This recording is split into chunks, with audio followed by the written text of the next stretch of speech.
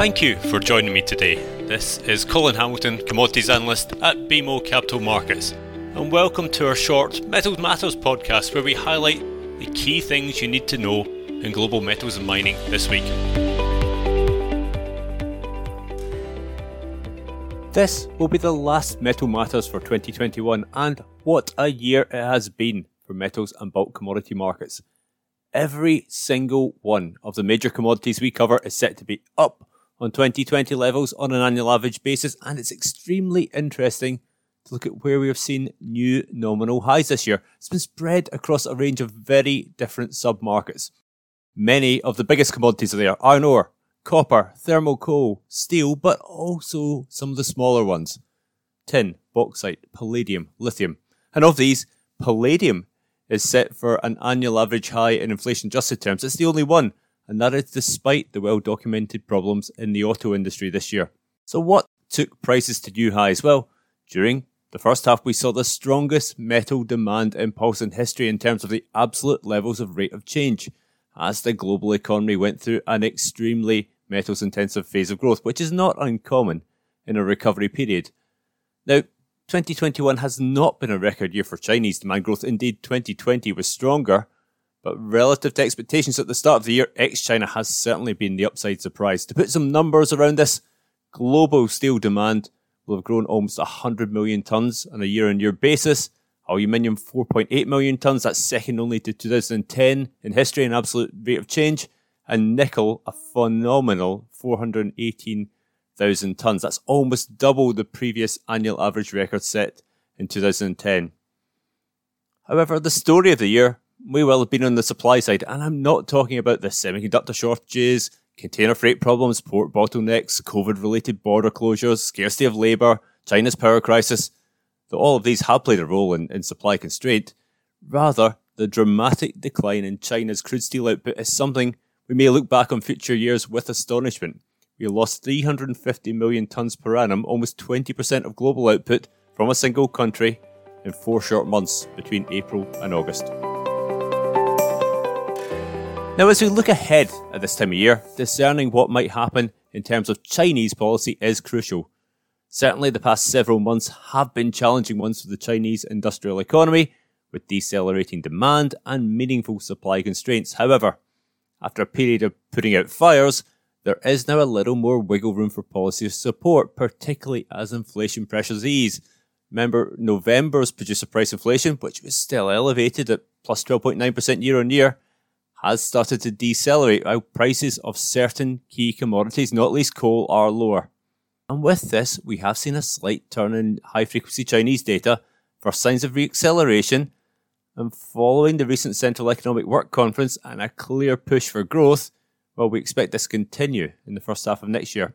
We anticipate some fiscal front-loading, somewhat of a credit impulse, and a ramp-up in state-backed spending on social housing and renewable energy, both metals-intensive areas.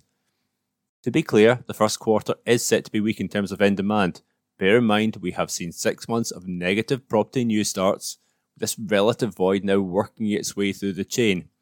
But some of the more bearish demand forecasts I've seen out there will have to be pared back with the growth positive change in tack.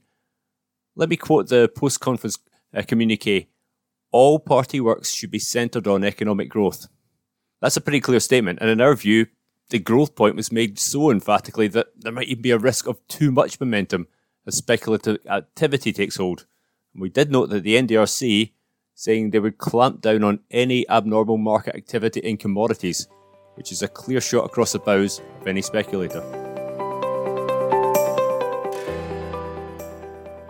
Last week, we, in association with my colleagues covering metals and mining equities, published our year ahead report, which includes many of the key themes we see as important across the industry as a whole, some commodity price changes, and our top picks on the equity side.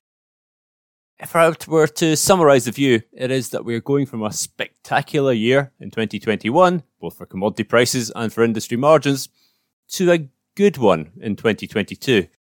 This is a cyclical sector, and the demand impulse is waning, with the latest clean physical market indicators such as aluminium premiums, steel export prices, molybdenum price, well, they're all dropping. Monetary policy headwinds will start to blow harder as the year progresses, though China is starting to loosen up as we discussed previously, and that will help offset this. We still see the majority of commodities trading at a premium to mid-cycle norms until inventories rebalance and supply chain issues are fully fixed. But with less aggressive competition for units, most are likely to trade at lower levels than seen on average over the current year. Two things to watch for.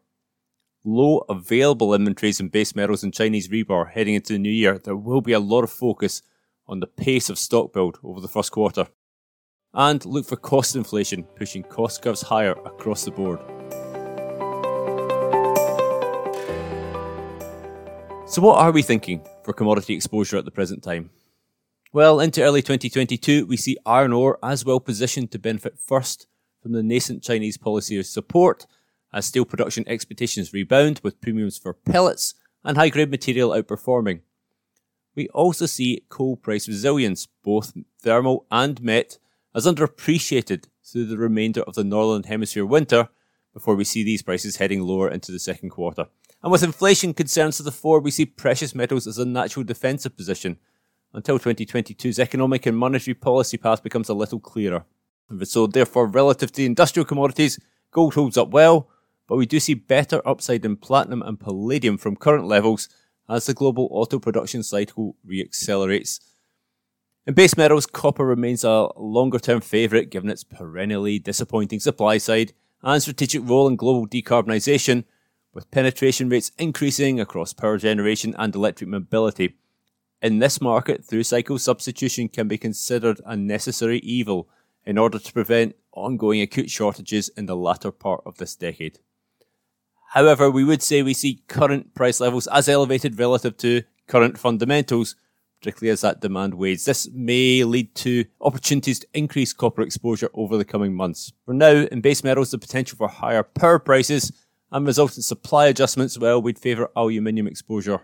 Over the year as a whole, we expect high levels of interest in uranium, critical metals and battery raw materials to persist as the challenges of keeping up with the pace of global decarbonisation and energy transition trends becomes clearer, augmented by financial market investment in certain cases.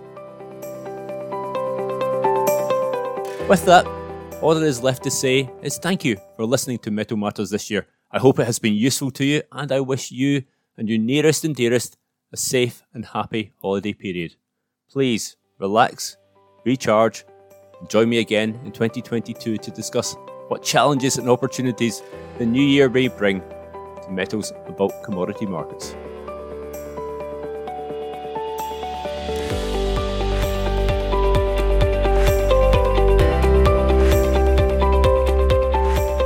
That was Metal Matters, presented by BMO Capital Markets Equity Research.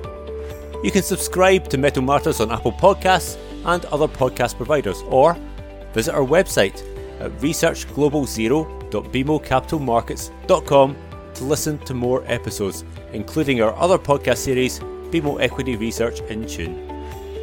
If you have feedback or suggestions for upcoming podcasts, please do share it with me at colin.hamilton@bmo.com.